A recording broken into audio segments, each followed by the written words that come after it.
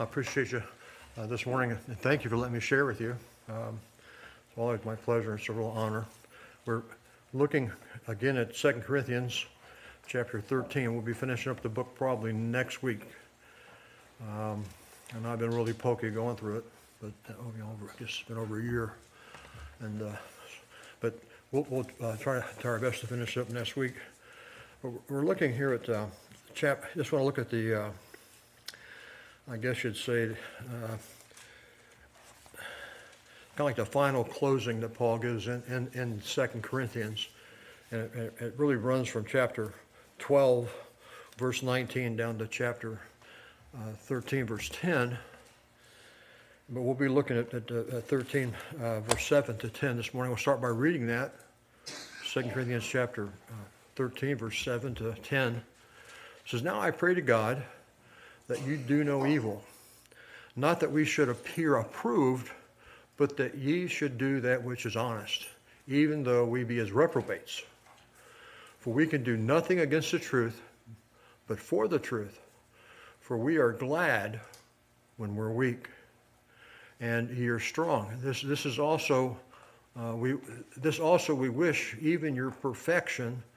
Therefore I write these things, being absent, lest being present I should use sharpness according to the power which the Lord has given me, to edification and not to destruction. So as we've been looking at this portion of the scripture, this closing, it really is. We've done it under John MacArthur's study on 2 Corinthians, using his book as the outline, and he has this section has it titled as "The Concerns of a Faithful Pastor." These were concerns on Paul's heart as pastor of that church, and these would be equally concerns of every pastor's heart. Way back in chapter 12, Paul began to unload the things that were on his heart, and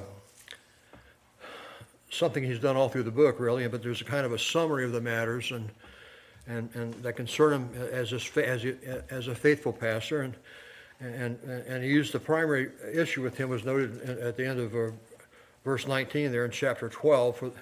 He was for the edifying of the people, or building up. So that was what he was concerned about. And it's repeated at the end of the verse of chapter 10, for the edification. That's what he's about, the building up of the church, not the tearing down. So if he was to use the rod, it'd be for edification. This is for your good, son.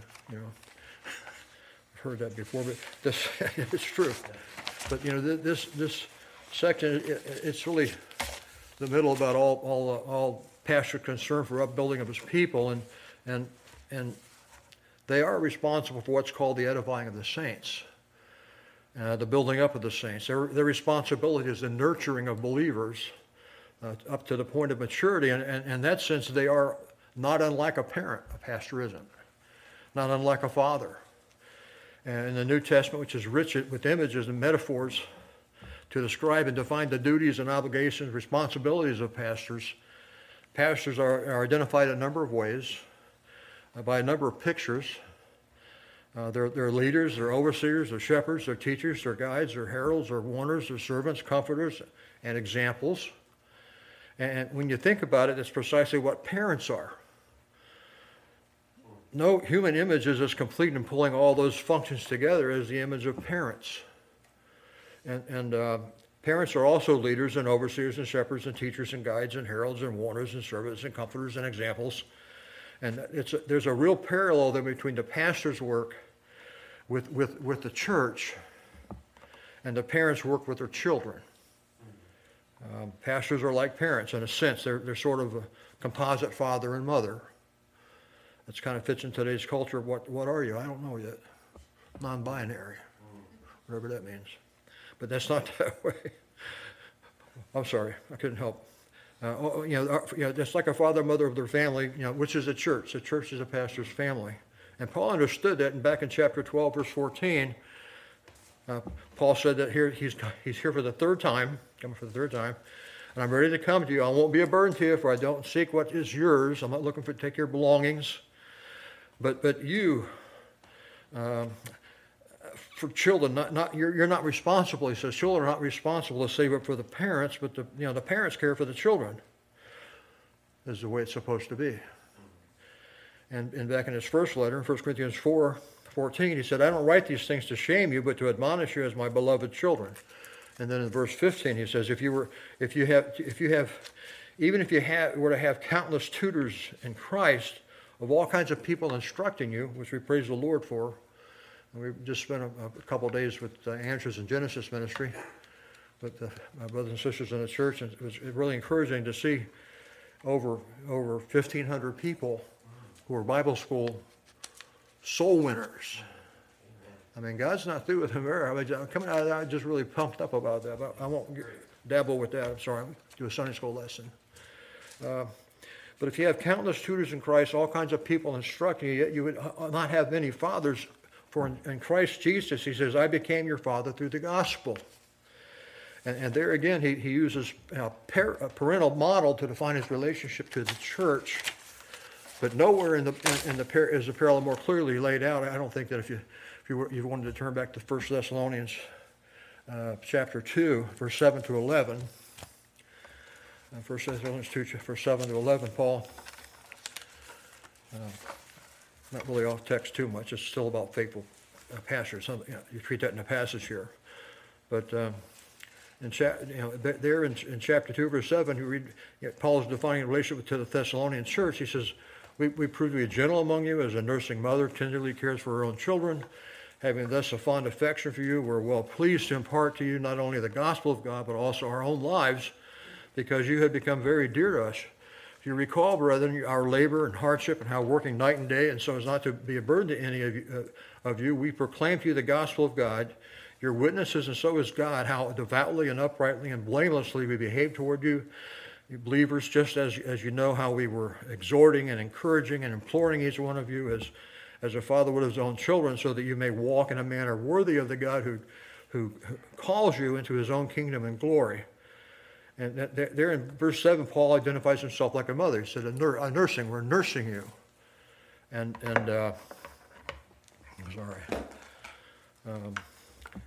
there he also says in verse 11, in verse 7 he's a mother, nurses, but verse 11 he's a father. And there are a number of characteristics surrounding the picture of a mother, and he talks about being gentle, being affectionate, being sacrificial, being loving, laboring, toiling night and day, as mothers do. And rearing my poor wife with our 6 kids, that's so much she always had a kid hanging on her, no matter what, or 2. Have one here and have one hanging on her dress. Good mother, though. Praise the Lord. Raised 6 of my children. I praise God for her. I'm sorry, getting off text again. But mothers, as mothers do in the rearing of precious children, and when it comes to fathers, he ties around the concept of things like being devout and just and blameless and exemplary and exhorting and imploring, which is another word for commanding. Parental responsibility is all designed to produce what is in verse 12, a child who walks in a manner worthy of the God who's called him into his kingdom and glory. And it's very much a pastoral role. And pastors, they're like mothers. They sense that they come to their people as a gentle, affectionate, sacrificial, loving, laboring, toiling night and day on our behalf, and they come also as fathers who are the family priest. Pastors do, and as it were, they're the devout one. They bring justice, and blamelessness and virtue and exemplary lives, who become the exhorters, are the ones in charge of discipline. Dads are the one. Some houses they have it the other way, Mom, but our house was dad. No doubt, my dad was the discipline. No doubt, when I raised our kids, who was going to discipline them, but it's the fathers. I'd encourage fathers to be those who discipline. For those who lay out the law, as it were, and those who command. And such a loving balance, such a combination of care and leadership brings every faithful, those are the mark of every faithful pastor. And as well as every faithful parent. And certainly it was true of the Apostle Paul. He was like a loving parent who was consumed really with the process of nurturing his spiritual children to a place of real, he wanted them to come to maturity. And so, back in here in 2 Corinthians chapter 12, I'm so sorry, getting away from the text that long. 13. Oh, look.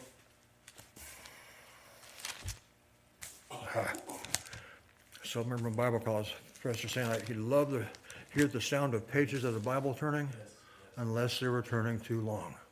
Didn't like that sound. Okay. So,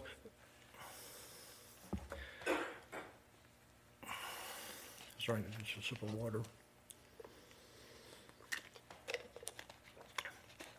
But in chapter 12, verse 19 of 2 Corinthians, down through chapter 13, verse 10, those verses kind of bracket the passage in the middle, and his concern in there is for their upbuilding. And the faithful pastor is literally concerned as a main issue with the spiritual well-being of his children. And that's what consumes him. He's not career-oriented. He's not concerned about building a kingdom or building a church or building buildings or building a reputation. He's concerned about not concerned about how many people attend the church necessarily. He's not concerned about those kind of things that are peripheral. He's concerned, the main issue is the spiritual well-being of his children. And he is consumed with their spiritual maturation, their spiritual maturity, their spiritual growth. And as Paul brings this letter, 2 Corinthians, to a close, he summarizes the elements contained within that concern. That's his concern. If one is to grow spiritually, it has to do with sin in his life. And Paul talked about the importance of repentance and discipline and authority. And you see that there at the end of chapter 12 when he actually calls out the sins that they're guilty of. And in the beginning of chapter 13, Paul talked about repentance and discipline, authority. And then he talked about authenticity in verses 5 and 6. Make sure you know you're saved, unless you be a reprobate. And if one's going to grow, one has to have a true spiritual. You have to be, if you're going to grow in Christ, you have to be in Christ. Yes. You have to be saved. Yes. So, authentic, genuinely a Christian. Anybody who's concerned about their child, parent concerned about this. Any father would have this. As a dad, I had the same concerns. Is my child saved? God, will you give me assurance this child's saved? Show me, the spiritual maturity that they're dealing with sin in their life and they're confessing it. And they're growing. And you'd be concerned with that with your child, yourself, I'm sure, dealing with sin in his or her life and confessing that sin, repenting of that sin. And you'd be concerned about an appropriate amount of discipline was brought to bear upon that child to bring that child back to the path of righteousness. You'd be concerned that the child would understand the authority that God bears in their lives. This is what the Bible says. Children, obey your parents in the Lord. You'll live long. It's God's promise you'll live long. I've made sure each of my grandchildren and my great-grandchildren are going to know that. Secret to living long. First thing is obey your mommy and daddy. It's God's promise. And that's me, Grandpa, and their little thing that I share with them. But there are two other things that should be a concern as your father, also a concern as a pastor. The last two things that a parent would be concerned about that are included in this passage, verses 7 to 9. And one is obedience, and the other is integrity. Verse 7 and 9. First obedience, and then integrity. Paul's concerned about repentance, discipline, authority, their authenticity. Are they really saved? And he's also concerned about their obedience and the integrity. And this is straightforward, simple, bottom line truth, which we're familiar with. And if we're familiar with the Word of God, so we're familiar with it. So first, the issue of obedience in verse 7, he says, Now I pray to God that you do no evil, not that we should appear approved, but that you may do what is honest, even though we should be as reprobates. For we can do nothing against the truth, only for the truth. For we are glad when we are weak, but you are strong. So the second point is introduced in the same way. He says here in verse 9, it says, and this also we wish, or the word should have been translated pray for. He's praying for two things: obedience and integrity. And so it has to be there. It's just the fact of life. Dealing with 2 Corinthians, the background is really colored as we went through. Everywhere in this passage, every text is colored with the presence of false teachers and false apostles. They've come into the city of Corinth and they've confused the church, and they've turned the church to turn away, to part away from the Apostle Paul. And the church has become enamored with these false teachers and the false apostles who viciously attacked Paul. They denied that he spoke for Christ. They denied that he was a genuine apostle. They denied that he preached the truth of God. And the fact that people had come to the place where, according to verse 3 of chapter 13 here, they were actually seeking proof that, Paul proved that Christ is speaking in you. Prove it to us. And they should have known that. They should have had enough contact with him through the mail, the letters he sent them. And through his letters and his second visit, they should have known that, but they were beguiled and deceived by false teachers, and they were asking again the question: did Christ really speak in Paul? Is he really God's spokesman? Does he really give us the truth? And so he wrote this whole epistle to affirm his authority and his authenticity, and so that he wanted to remove any doubt or denial of it. He wrote it to the end of all discussion about whether he was a true apostle. He wanted the church to be sure of that, and he wanted the church to know he was real, he was genuine. And he spoke for God. He was a messenger of Jesus Christ. The minister and a message were from the Lord Jesus Christ. And this whole epistle is a defense of that legitimacy, that reality. And so throughout the letter, he writes about his credentials as a true messenger of Christ. He's not trying to convince the false teachers or false apostles. He wasn't trying to convince the world of that. He's trying to convince he's trying to assure the church of that, because his reputation is being maligned in their presence. He's very aware that if the church turns away from him, in effect, they turn away from the truth. And they turn away from Jesus, because he is the minister for Jesus Christ. He's there that's all he spoke about, Jesus Christ and the cross. That's what he's there for. So if they turn away from Christ because he's the minister of Christ who speaks the truth, and the false apostles are liars who represent Satan, the false teachers who represent the devil himself. Yes. This is serious stuff. And so you get the picture as you've gone through the book that Paul's reputation was an issue here, and the people needed to know he was genuine. And this is a crucial, really, feature of the epistle, the entire epistle. And this passage really, to me, it's like, wow, it's remarkable. But this passage, he says, I pray to God, in verse 7. I pray to God that you do no evil, not that we should appear approved, but that you should do that which is honest, that we be reprobates. As important and as crucial and as essential as his reputation was to his ministry and to people trusting and believing what he said came from God, and as critical as that was, he would set that aside in favor of their obedience to the Word of God. He was preeminently not about himself being approved, but about their obedience to the Word of God. And so that they would do what is wrong, but that they would do what's right. A man's reputation is crucial. It is. But Paul's was crucial. It was important that people know he spoke the truth of God and spoke for God. And no man wants his reputation unfairly maligned.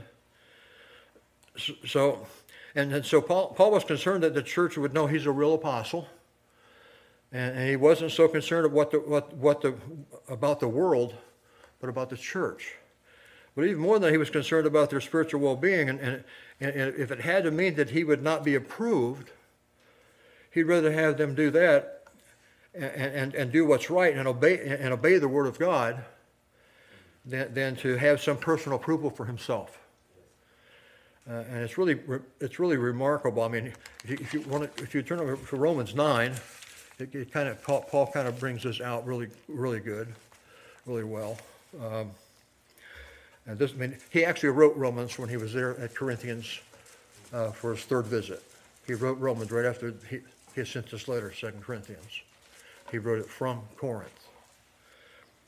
And in Romans 9, it's really the only passage like it. But 9:1 tells you a lot about the man. It says, I say the truth in Christ. Again, he's writing this from his third visit.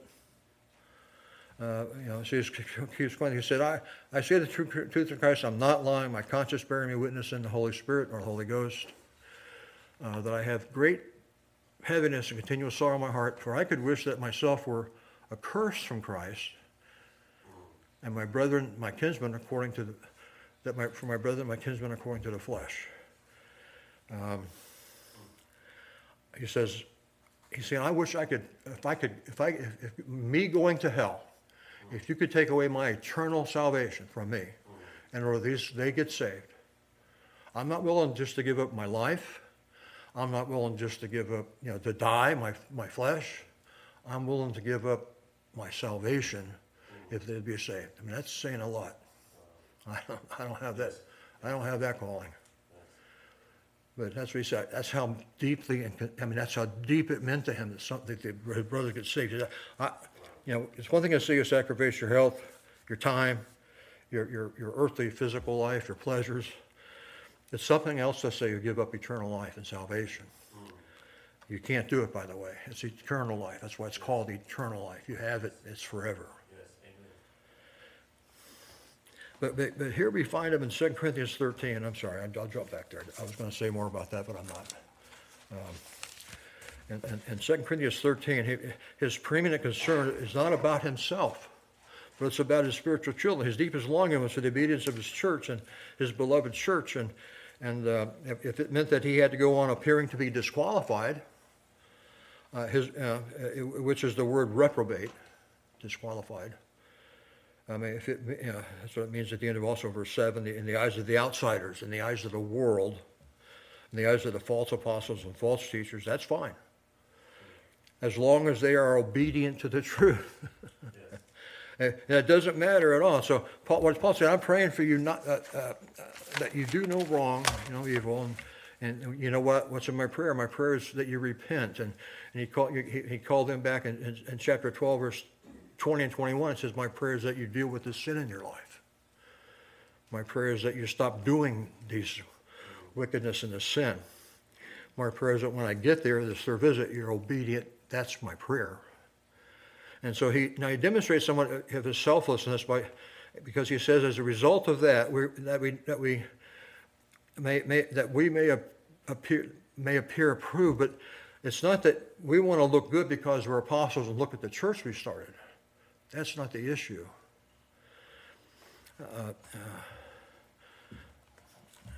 Even though we be as we be unapproved.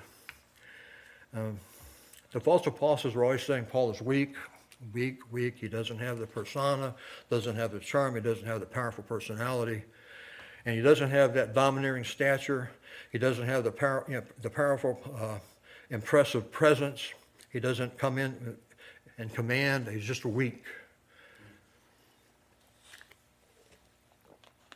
In fact, in 1 Corinthians chapter 2, verse 3, he said, I came weak in fear and trembling, and verse 4, he says, I disdain the use of words of man's wisdom. Everybody knew he was in prison, Paul. They knew he had been beaten continually. He was terribly persecuted, punished. The man appeared weak. He seemed to be a failure, a miserable failure. I mean, always in and out of jail. I mean, everywhere he went, and the false teachers parked on that, and they loved to lift up the fact that Paul was so weak. And now the Corinthians had been in sin, and Paul would have, when he got there, if they were still in sin, he would come in with a rod, as he said in 1 Corinthians 4:21, to deal with that sin. That's what he meant back in verse 20 of chapter 21. when it said when I come, you may not be what I wish, and to be found by you, you're not going to wish for me to be the way that you're going to find me not the way you want. If you're not living right when I get there, you're not going to like me. Yes. I want if you want, I'll come with a rod. I'll come with discipline. And then over in chapter 13, end of verse 2, he says, if I come again, I'll not spare anyone. That's what it says in verse 2. I won't spare them. Get back to my passage. A lot of the verses I write down on my notes because it's easier to read. Sometimes I do, sometimes I don't. It's when I don't that I get in trouble because my memory's bad. But in chapter 13, verse 2, he says, if I come again, I'm not going to spare anyone. If I come and I find sin, I'm taking out the rod, and we're going to deal with that sin, and I'm going to come with authority. And those of you, says verse 3, are seeking proof of Christ, who speaks in me and who is not weak towards you, but mighty in you. You're going to see it. And you want to see my authority, you want to see my power, you want to see Christ mightily in me. If I come and find sin, you're going to see that authority. And the power I'm going to come to punish I'll come to discipline, and I'll come to confront the sin right out. I'll come in and put a power display, and I'll show you the authority that Christ has given me to apply his truth to his church. You know, in the flesh, our humanness, when we're just being massacred and maligned by others, our character's been assassinated, and we're being ridiculed and mocked as a weakling and a man with nothing to offer, with no great strength, no great person, not impressive. I mean, there might be something in us that says, I'd like to put on display for these guys. I'd like to show them just who I am. I'd like to, and somehow, if I can, but that's self-serving. And so rather, he says, then put on a display of my authority, which might elevate me in people's eyes in the world, and remove me from being unapproved to approved. Rather than putting on some display that's going to cause me to be approved, I'd rather pray to God that you do no evil, that you stop the sin. I mean, he didn't care whether in the eyes of the people he was approved or not approved. He didn't care what the world thought. In 1 Corinthians 4, he said, it's a small thing to me what men say about me. I don't care what men say about me. I don't care what people think about me.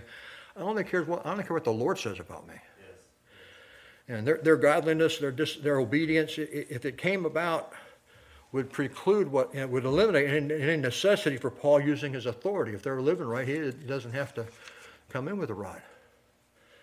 And he might appear, just to be weak as they thought he was, and there'd be no need to exercise authority. But like a loving father, any loving father understands it. I mean, I think I kind of understand it. I could have been a lot softer than I was. But I would rather that my children obey than I would that they put on than I would have to put on a show of authority. I mean, and discipline. I mean, it's a painful thing to do. Way back in chapter 2, Paul says, I don't even want to come if you're going to be sinful. I don't want to come. It's so sad. It's too powerful. It's too sinful. I mean, sorrowful. It's painful. And so he said, I wrote to confront your sins in chapter 2, verse 4, in anguish of heart and tears. It hurt me just to confront their sin in a letter, and to say nothing about having to go physically and personally and discipline them. As a father, I don't know if you've given that line to your son, this hurts you more than me. Oh, did I say it wrong? Yes. That's the other way around, isn't it? Hurts me more than you. Yes. So if you're the loving father, that's how you feel about it. But if you really care about your son, it hurts you to discipline him. It's a painful thing. And if you care about your daughter, 5 daughters, you care about them. It hurts you to discipline. It's a painful thing. And you wish your child had never needed that discipline, because the child was obedient, and that's where Paul is. I don't need to put my authority on display, he's saying. I don't need to make a demonstration of authority for the sake of my own reputation. I'd far rather you be godly, and I don't care about if the outside people think that I do no evil or no wrong. Nothing could make Paul happier than to show up at the church, and the church would be pure, and he would have nothing to confront. And that would fulfill his desire to the pinnacle, really. That's what he's looking for. In Philippians 1, Paul says to the Philippians, again, he says, that your love may abound yet more and more in real knowledge and all judgment. And in verse 10, that you may approve the things that are excellent, that you may be sincere and without offense until the day of Christ, being filled with the fruit of the righteousness. And that's what Paul is after for the Philippians, was righteousness, goodness, blamelessness, godliness, holiness. He says, this is what I want, not that we ourselves may appear approved. I don't need to prove my authority, Paul said, by punishing you. I mean, I'd much rather not need to punish you. I just want you to do what's right. And if I should appear unapproved, I mean, if you look at parental control, and sometimes you see a father that's disciplining a child, say, wow, he's tough. He's firm on those young guys, you know. And boy, he's a strong disciplinarian. He whacks that kid around, yells at him, you know, speaks firm to him. You might conclude that's a strong person. On the other hand, you might see a father who never puts his hand on his child in a display. And you might conclude that's a weak father. Man. But a better test would be if you look at the child and the child is obedient, and the father may appear weak because he doesn't need to be strong right then. Where the child, you know, and in terms of authoritative discipline, where the child is disobedient, then you have to take that role upon yourself. It's not necessarily any evidence of weakness that you do not see parents spanking their kids. It's not a sign of weakness. I mean, that should be, it's probably done at the house. I recommend doing that at home, not in public. You know, but again, having 7 kids, I wouldn't know much about it. So we only had 6. But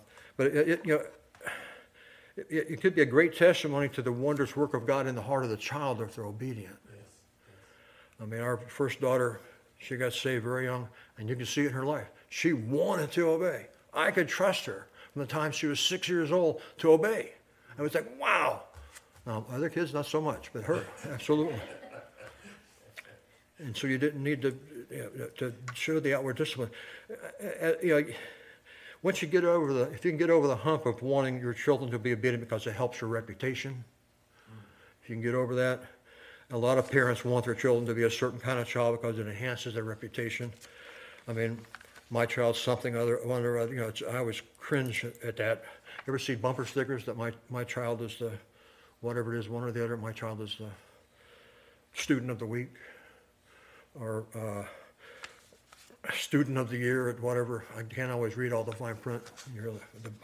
But you know, I'm glad for the child to be student of the week, you know, but what does that have to do with your car? I mean, in fact, why don't you give your honor to whom honors due? Put the sticker on the kid's rear end. You know, put that sticker back there. The kid just says, I'm the student of the week. I don't, you know, again, I don't, somehow, you know, little league baseball, all that, where, I mean, all of a sudden, I mean, the parents of kids in young sports are terrible. The kids aren't, like, awful. So, you know, so we hopefully we're filled with the spiritual well-being of our children, even if it has nothing to do with us. You know, that a parent from the outset, I would only have to discipline my child ever so infrequently to keep the child in line so they understand. So that's what Paul, he said, I would rather appear weak than to appear strong because you've disciplined it. Paul says, I just want for your obedience. I pray that you'll do what is not do what's wrong, evil, but that you do what's right. And he says in 1 Corinthians 4, strong song, he says we're weak, verse 10. We are without honor. We're both hungry and thirsty. We're slave. We're poorly clothed. We're roughly treated. We're homeless. We toil working with our own hands. We're reviled. And when we are, we bless. When we're persecuted, we endure it. We're slandered. We try to conciliate. We've become the scum of the world, the dregs, or the offscouring of all things. That was Paul's selflessness. And that was all right. If he appeared weak, to him it was fine, as long as his children were strong in the Lord. And you know something, it's in our weakness, really, that God becomes strong through us. And so he learned that, and he wrote about that in 2 Corinthians chapter 12. He was a very selfless man. selfless shepherd, selfless parent, whose true and honest desire was that his children do what's right, and before God, for his children's sake, not for the sake and the pride of Paul, the parent, or the reputation of Paul, the parent. Godly pastors are like parents. Okay, they seek the spiritual obedience of their parishioners. You call them children, even if the pastor may appear weak. But then in verse 8, Paul says, "For we can do nothing against the truth, but only for the truth." Well, what does he mean by that? Well, first of all, the truth is used twice in the verse, and the word truth, and it refers to the revelation of the gospel of Jesus Christ, from justification through sanctification to glorification, and the whole of God's revelation, and the message that comes from God, the scriptures. If you're obeying the truth, you can do nothing against that. So we can't put on some big authoritative display, is what he's saying. And if you're doing what's right, if you're obeying the truth of God's word, then I can't come in with some kind of a confident, confrontive show of authority and punishment. Well, he would do it if he needed to. And the letter that he wrote in 1 Corinthians letter, he really went after that man who was having the affair with his father's wife. Remember that? 1 Corinthians chapter 5. He told the church to throw him out of the church, discipline him.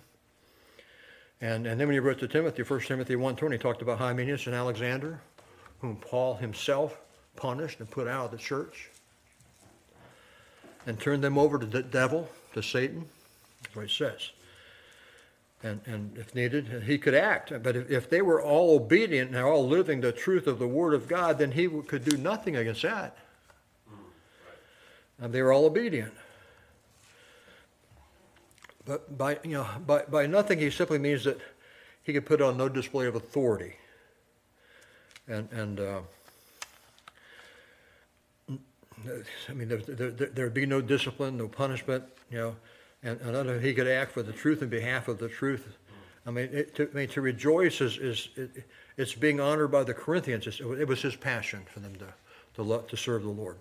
The desire of his heart was to come and find his people obedient to the word, so that he would not have to go against them, but could come and line up alongside of them and fellowship with them.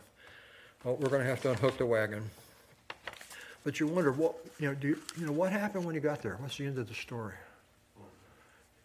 He's going to go there. What happened when he got there? We'll try and share some of that next week. Thanks for letting me share with you. They were obedient, by the way.